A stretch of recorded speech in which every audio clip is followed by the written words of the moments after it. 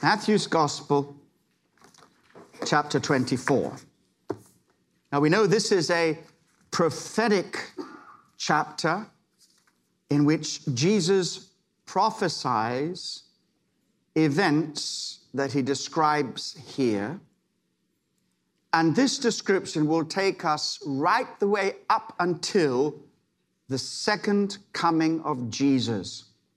My topic today is Jesus Christ, coming King.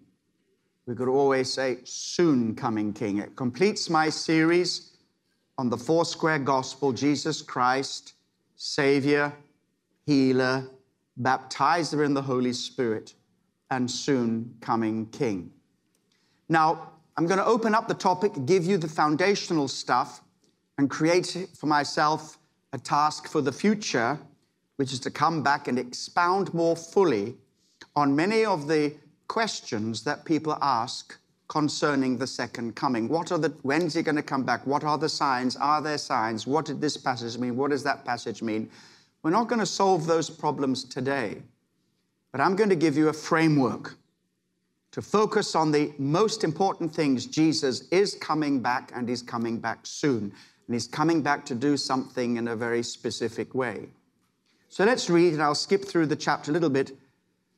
And at this particular point, I want you to listen carefully to the question, or should I say questions, that Jesus is asked by his disciples.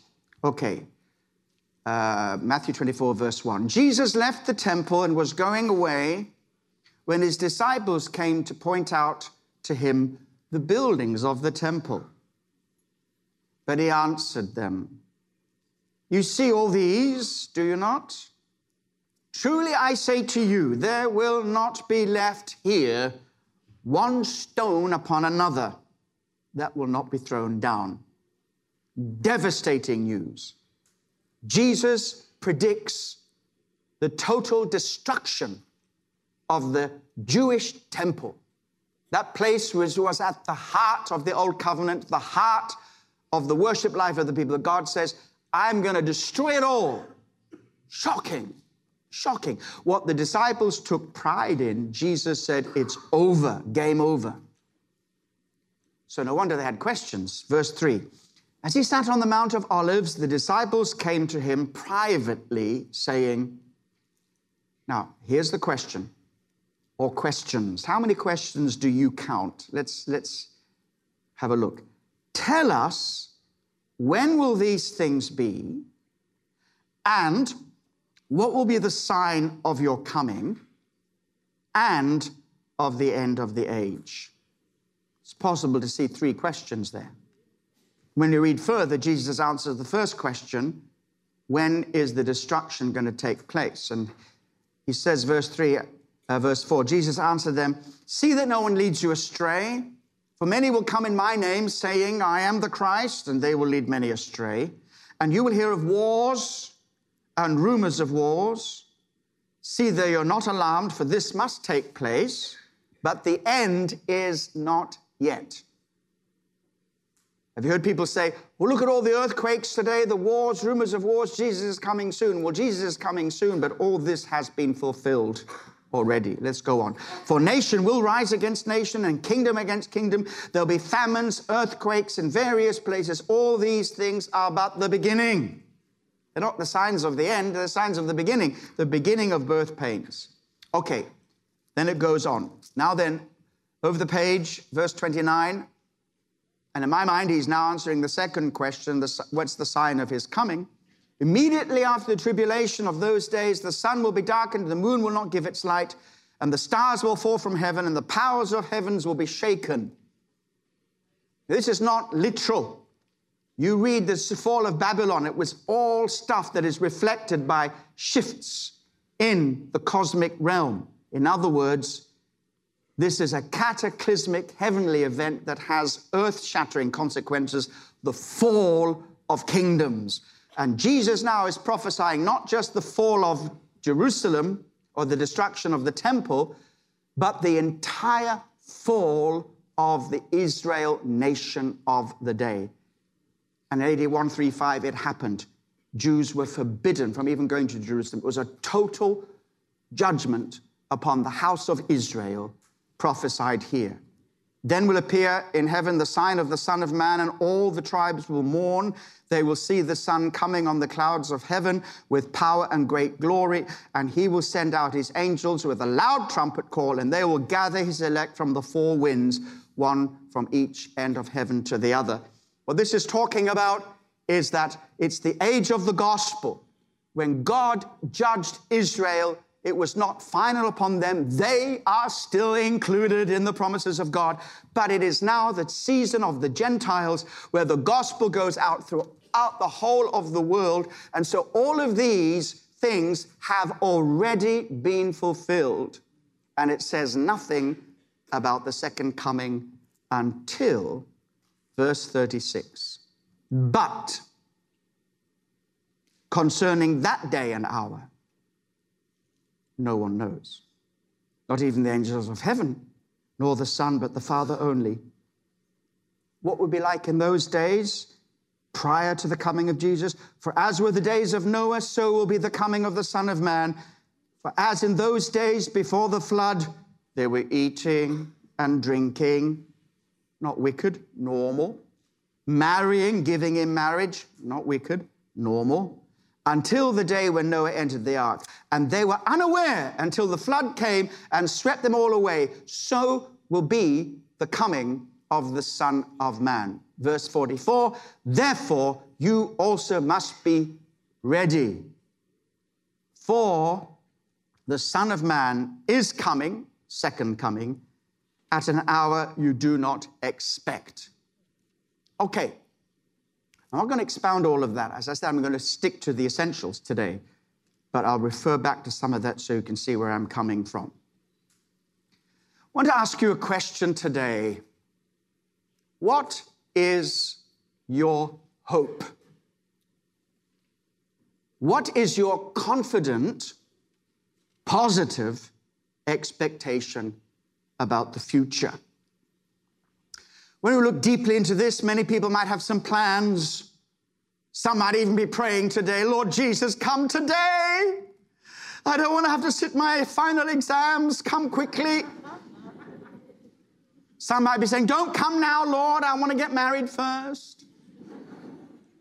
I'm not talking about those kind of hopes. I'm talking about the thing that is solid and sets the context for the whole of your life and is in line with the ultimate reality, the nature of things, this theistic universe that God created and is so organized as it is working towards the climax of everything when Christ returns. What's your hope?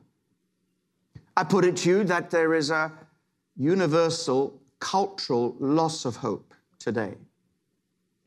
Very little hope around. Not saying that they're just because they don't believe that Jesus is coming back, but they don't even believe in a universe or a world in which such a thing is possible. They don't understand it. And with this massive cultural loss of hope has come a lot of very difficult things and painful things, including increased in depression and suicide.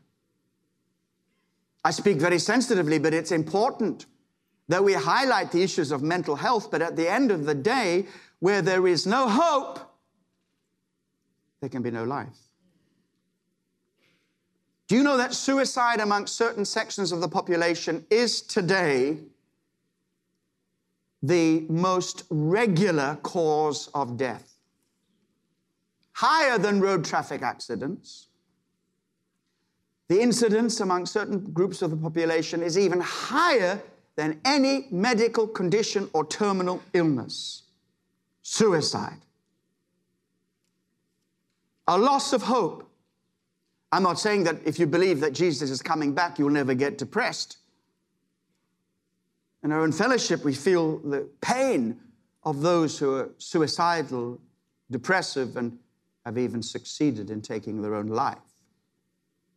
But I'm saying the loss of hope today is linked to the fact that our culture doesn't accept that we live in a universe where Christ exists, where he's already visited this planet the first time, he's died on the cross, rose again from the dead, is ruling and reigning from heaven now, and one day soon is going to come back in victory to this planet.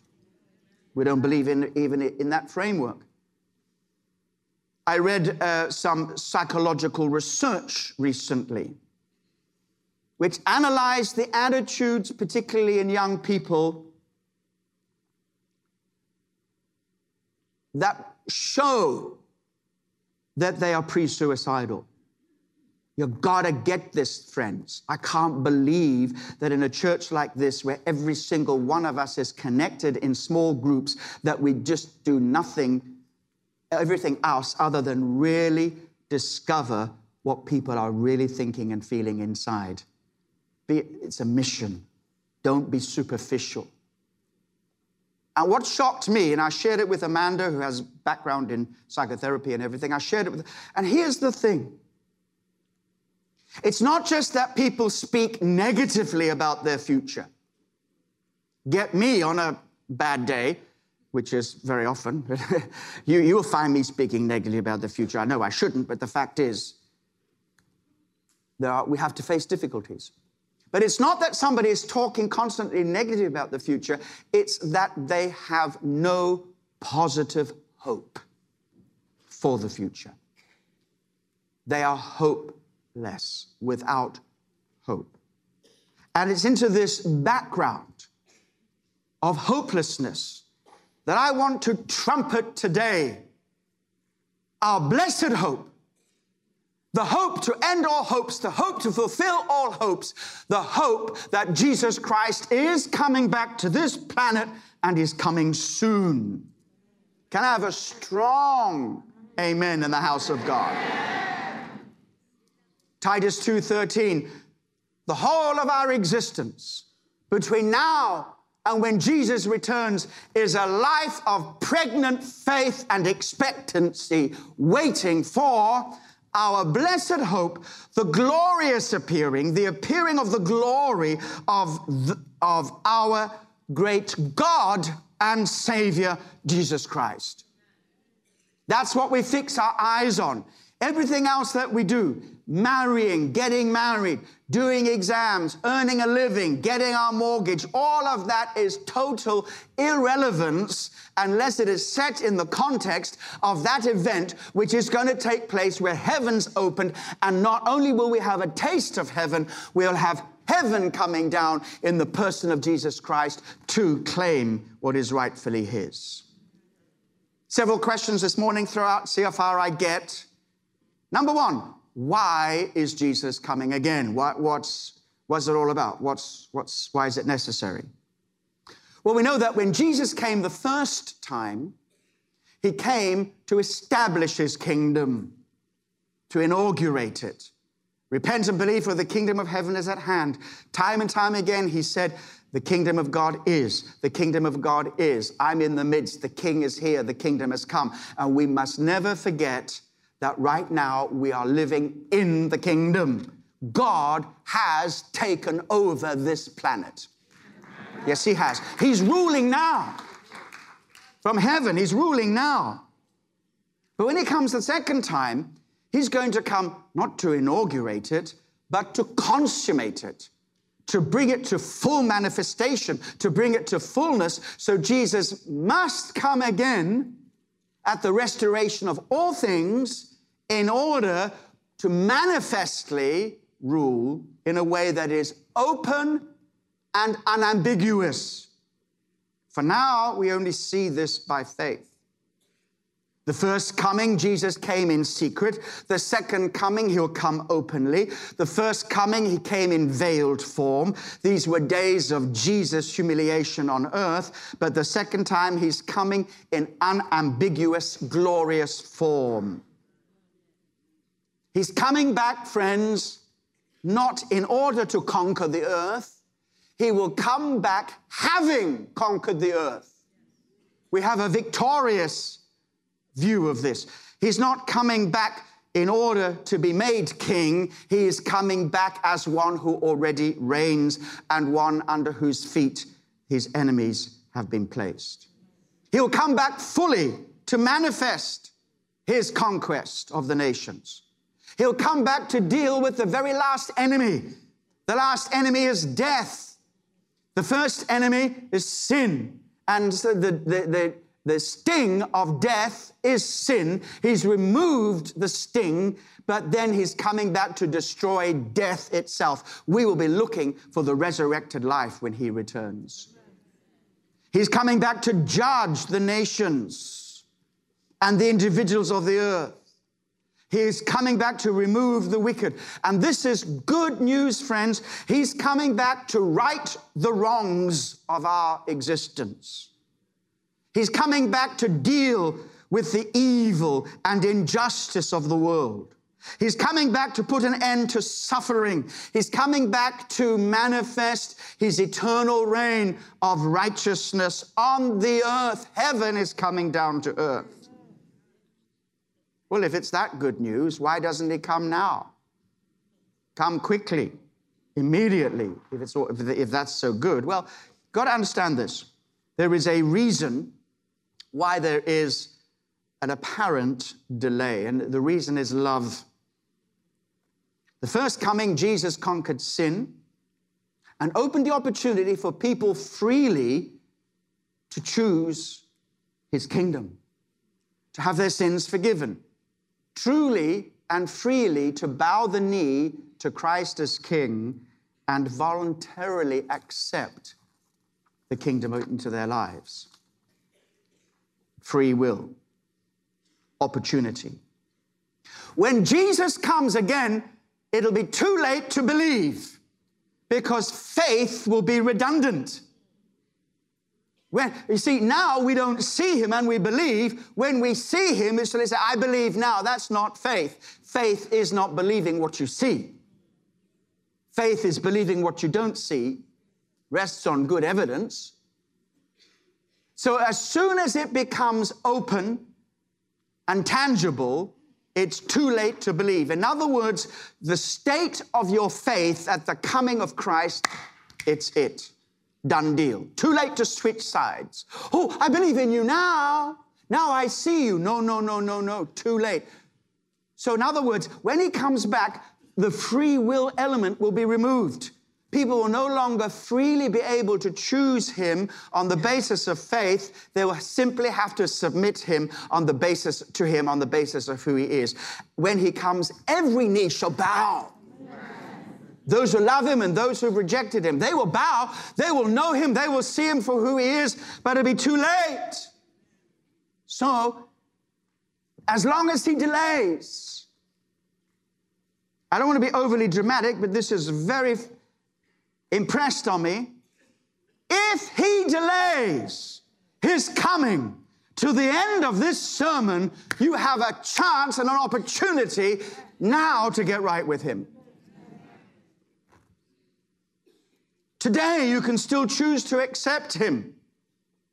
Today, you can still choose to believe on him. Today, you can still choose to surrender to the rule of God in your life. But when he comes again, too late, your decision will stand. So, we want Jesus to come back.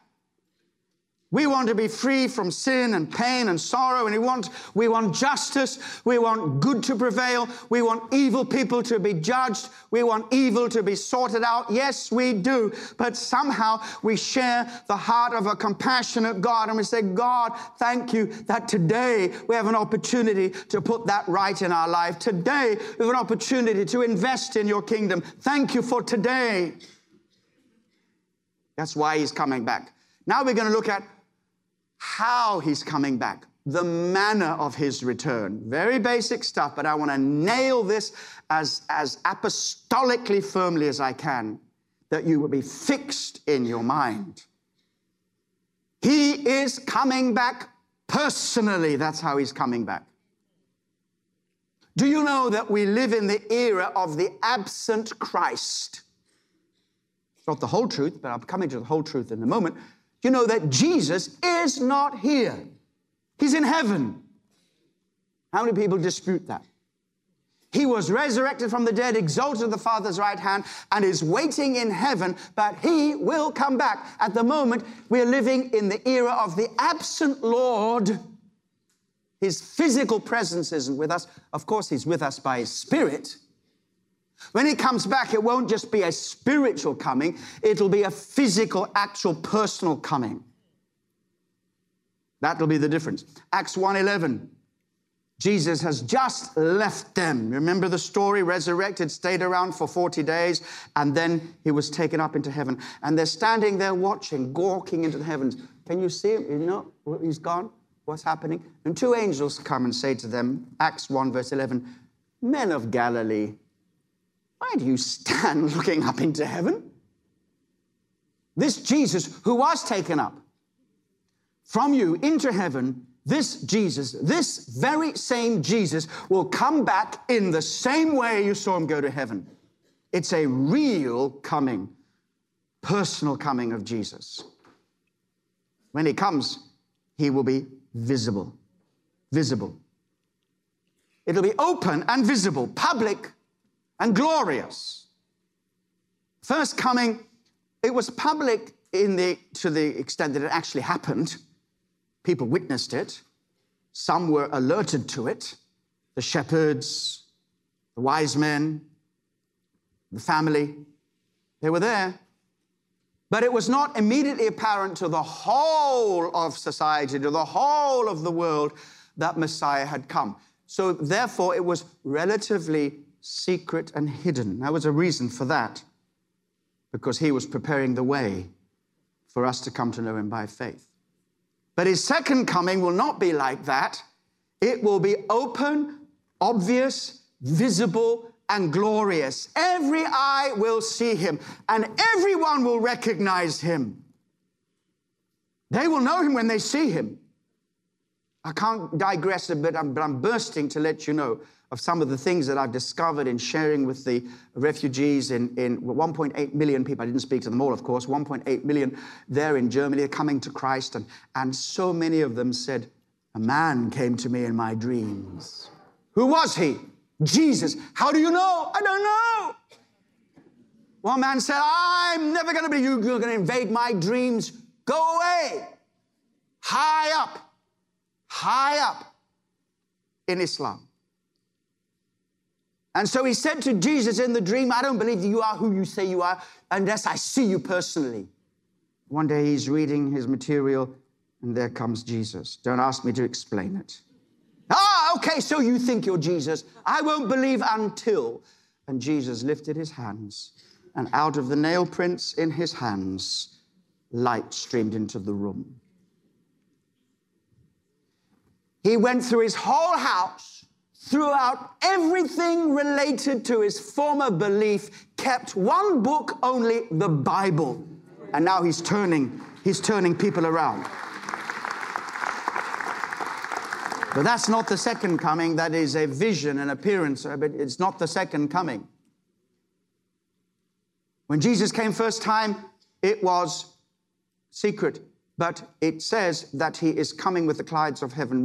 Revelation 1:7, behold, he is coming with the clouds, and every eye will see him, even those who pierced him. All the tribes of earth will wail on account of him. So he's coming personally, visibly. And here's a very important point. He is coming victoriously. He's coming as one who has already conquered.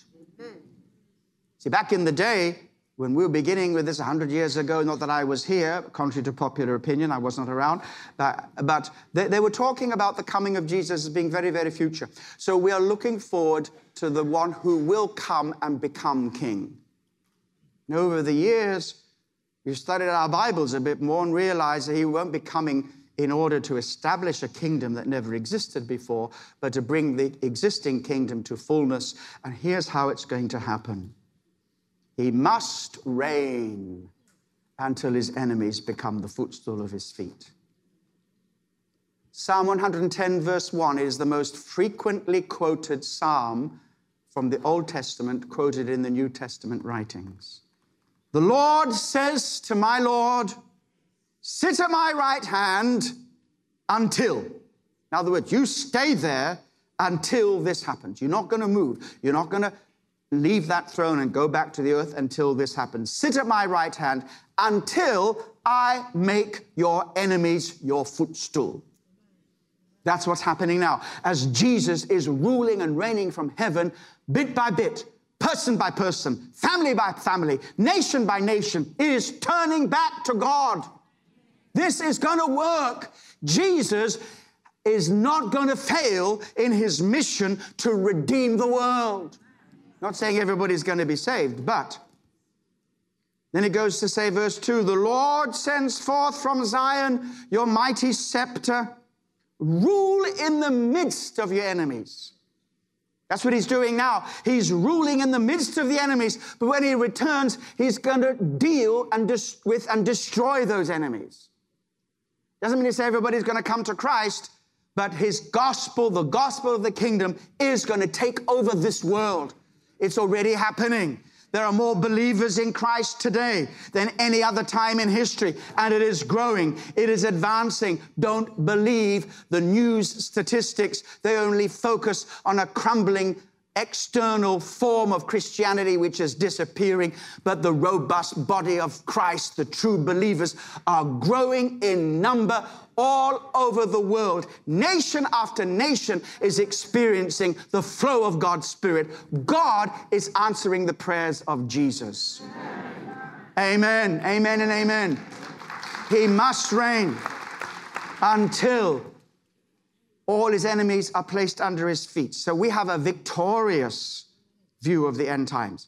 So you say, what, ruling and reigning now? Excuse me.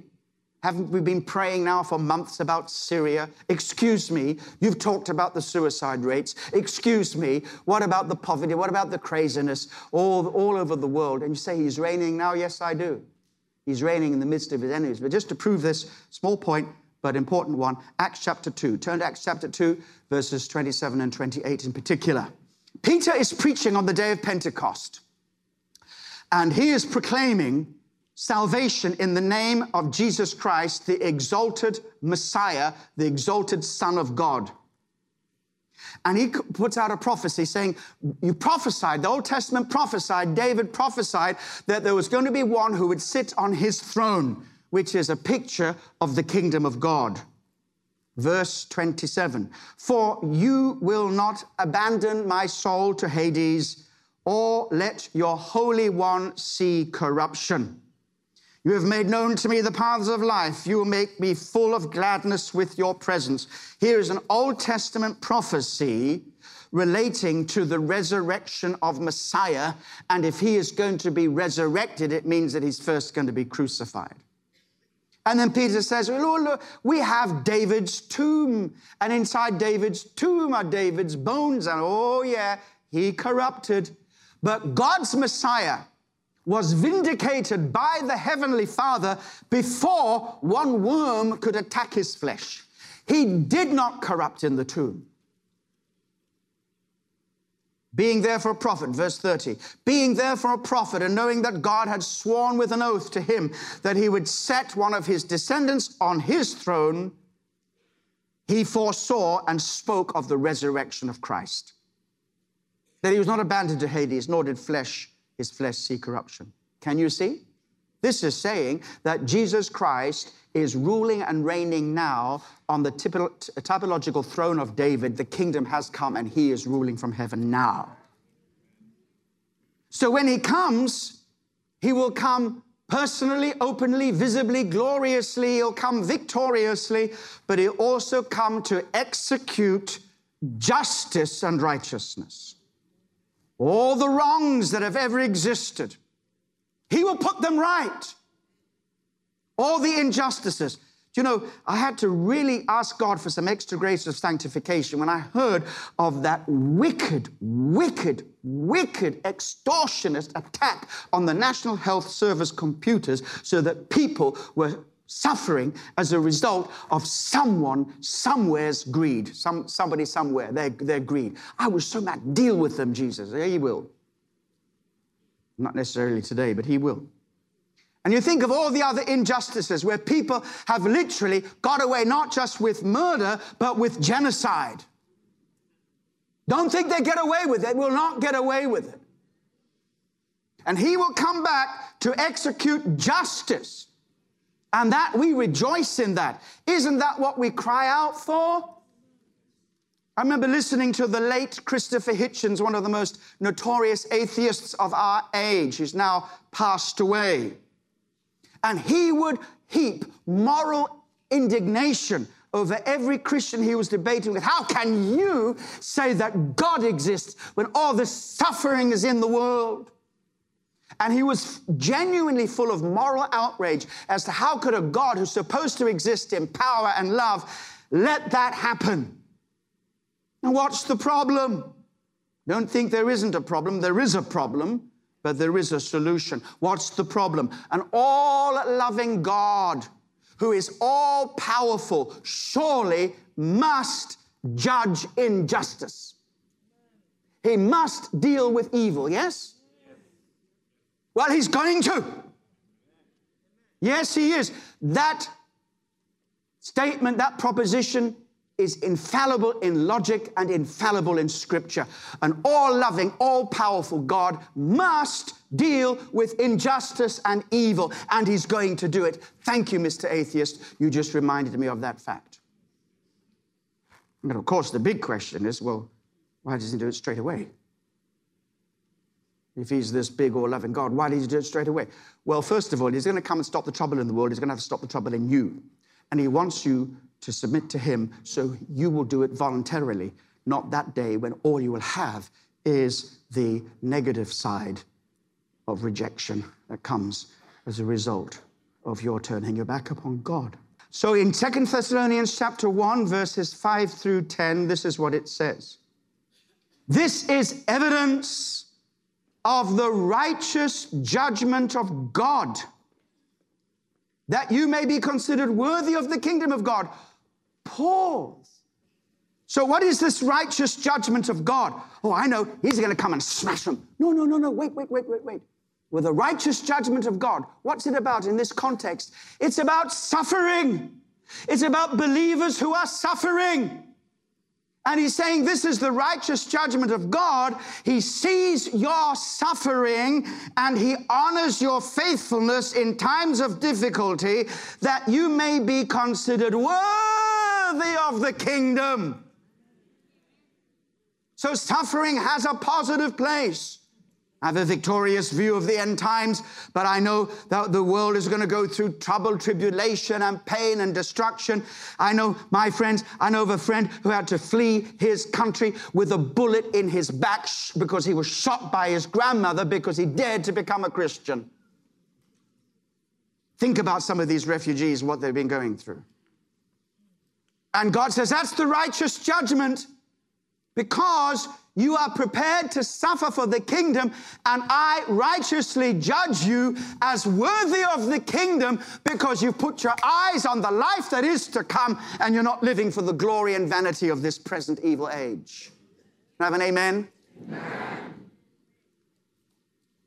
But it does go on to say, verse 6, since indeed God considers it just to repay with affliction those who afflict you, and grant relief to you who are afflicted as well as to us, when the Lord Jesus is revealed from heaven with his mighty angels in flaming fire, inflicting vengeance on those who do not know God and on those who do not obey the gospel of our Lord Jesus Christ, they will suffer the punishment of eternal destruction away from the presence of the Lord and from the glory of his might. Say, whoa, hold it right there. Time out. Listen, get to the end of this message, Mr. Colin, and we'll come back next week, and I want you to preach on love. I am preaching love. Do you not see it? You don't see love here? What's the key thing? When he comes again, those who've rejected him, they'll be excluded from his presence. That's love. How can that be love? Tell you a story, true story. Some of the details are exaggerated for the purpose of effect, but it's a true story. There was a young woman. I didn't know her personally. I only know about this.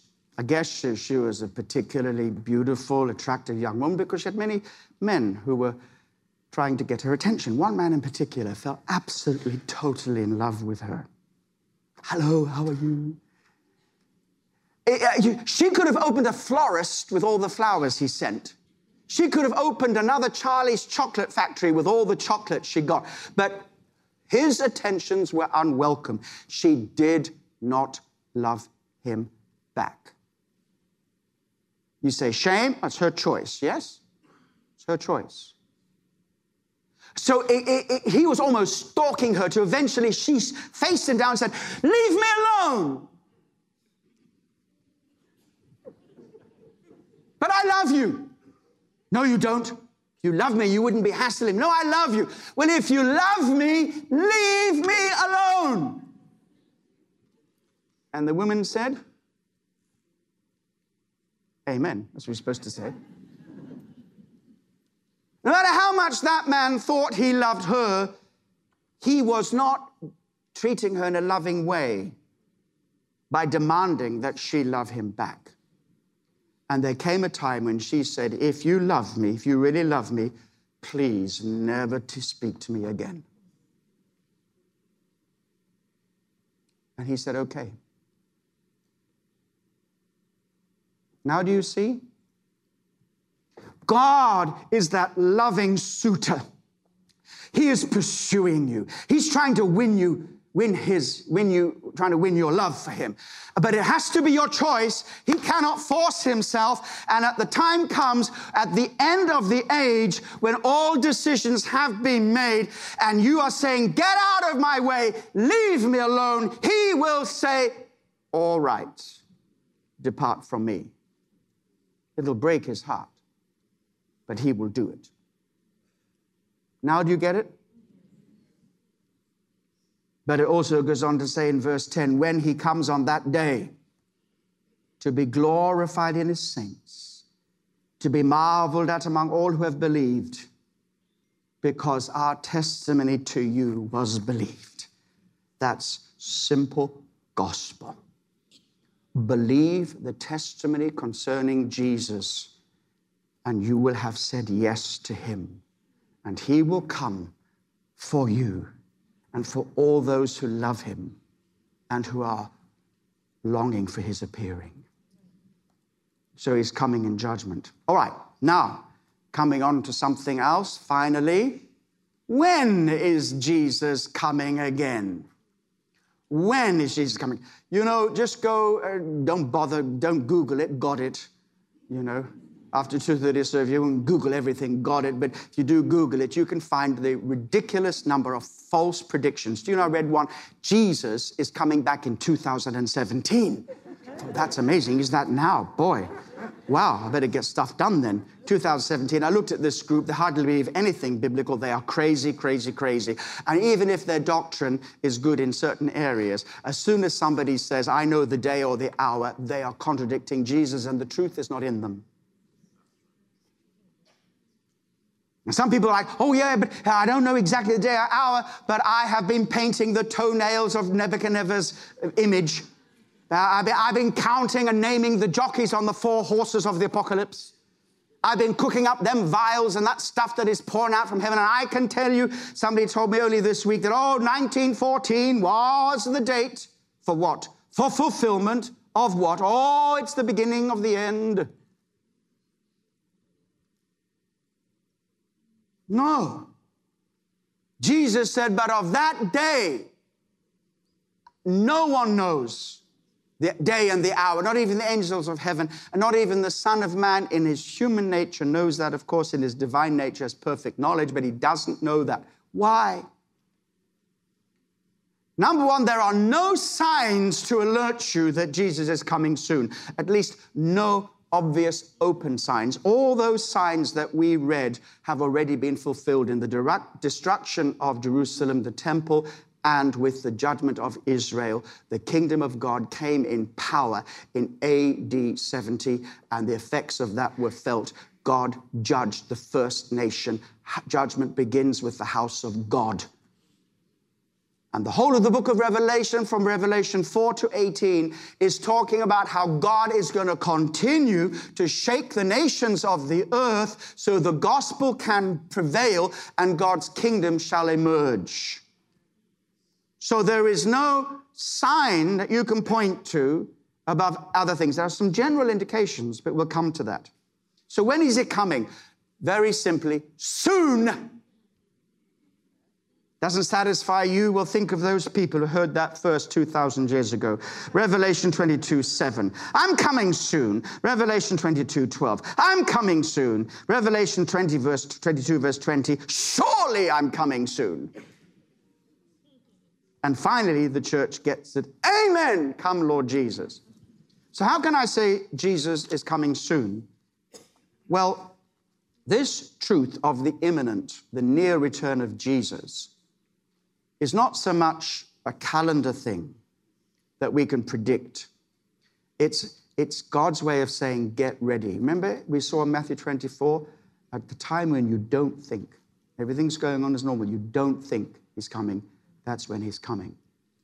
Now, there are certain things that I think need to take place first, but all of that stuff has already been fulfilled. If we're waiting for any reason, it's because he's extending his grace. If we're waiting for any reason, it's because there are some final preparations going on in heaven right now. It's coming, it's coming, it's going to be unexpected. Therefore, we are to be ready at all times. So what about the signs? I've mentioned earthquakes, famines, wars, rumors of wars. All these were fulfilled in the first century. All these were fulfilled in Jesus' time. And he said, this generation shall not pass away until all these things have been fulfilled. So that's him. And from that time, after the fall of the nation of Israel and judgment on the nation of Israel, by the way, God will bring them back in again. Don't you worry. That will be one of the major signs. From that time to this, the gospel and the kingdom is ongoing. We can talk about the midnight cry. If you don't know about that, get RT's messages on it. The midnight cry is when the sleeping church will wake up and God will use that end-time group of people. It could be us. It could be today. And if we are ready and we have oil, we will be used of God in the end-time revival that will bring to conclusion and consummation God's program of evangelization of the whole world. It will happen. It will happen. Not everybody's going to be saved, but it will happen. If there's going to be a fullness of Israel, in other words, the nation is going to turn pretty well as a nation to God. And it goes on to say there's a fullness of the Gentiles, which means the Gentile nations are also going to turn to God. This is a victorious eschatology. It's not escapology, it's victorious. We're not going to escape the tribulations, the trials, the sufferings, the martyrdoms. We're not going to escape that. There are going to be seasons where there's going to be relative peace, seasons when we're going to say all hell is breaking loose, but it will be God pouring out from heaven his judgments over the nations, shaking every kingdom that can be shaken, so that the kingdom which we trust in, the kingdom which cannot be shaken, will remain. That's what's happening. So, what does his second coming mean to us? Be ready. Be ready. He doesn't give us an Uber program. I love Uber. And all the other programs that help you, applications, get taxis. It's so wonderful. Uber, what do you want? Uber cheap, Uber costly, big Uber, fat Uber, fast Uber, how much luggage? There, hello, I'm on my way, beep. And you see, sat nav. Say, why are you going that way? Turn around, this one, right the way. And you're there. Sometimes you click it, 2 minutes, ha, ha, ha. Then it changes 10 minutes. But you kind of know. But even in that scenario, I am ready. I'm not sitting upstairs waiting to brush my teeth. Oh, the taxi's here, let's go. No, I'm there, I'm ready, bags packed, ready to go. That's the picture. How much you feel you can trace the proximity of the coming of Jesus is up to you. Don't go overboard on it. But you are to live expectantly with your spiritual bags packed, ready to go. And in the meantime, not only are we ready and expectant, looking for his coming, we are keeping the faith, fighting the fight, being faithful in doctrine and life. Is anything I've tried to do in this church over the last few years is to say, please, people, understand the importance of the Bible. That's why I bring Dr. R.T. Kendall 5-6 months every year so he can teach you and teach you and teach you. I don't understand why anybody would miss the Friday night stuff that he does. It's amazing. Teach you doctrine, understanding, because out of doctrine comes life. Out of understanding comes the choices that you make to live accordingly. Doctrine, life, growth and maturity, building the community of God's people, influencing your society for Christ. I wrote those down. I wasn't trying to recapitulate and just to list again the vision for 2020. It just was in me. And I want to say, you need to know this. You need to know I am not somebody who runs around with heaps of pride and lots of confidence in self. Not at all. You speak to the people who know me. Therefore, there isn't a hint of pride in this, but I am so happy that God has given us not just ideas, but he's given us strategies and structures and a real intentionality about living in this way so that we are ready for when Jesus comes. And when he comes, it won't be empty-handed. We'll have many souls to show him because we've been about the Father's business, going, sowing, gathering, reaping, discipling, maturing, sending. This is the work of the kingdom. That's how you prepare. All the while, spreading the good news, preaching the gospel, making disciples. And we join in Revelation 22, verse 17, with the voice of the Spirit who inspires us to say, come, and let the one who hears say, come, and let the one who is thirsty come. Let the one who desires to take the water of life without price come. We issue the invitation. Without price, it's free. Freely available. And then for us more personally, 1 John 3, 2-3, beloved, we are God's children now. And what we will be has not yet appeared. But we know that when he appears, we shall be like him, because we shall see him as he is. And everyone who has this hope purifies himself, even as he is pure.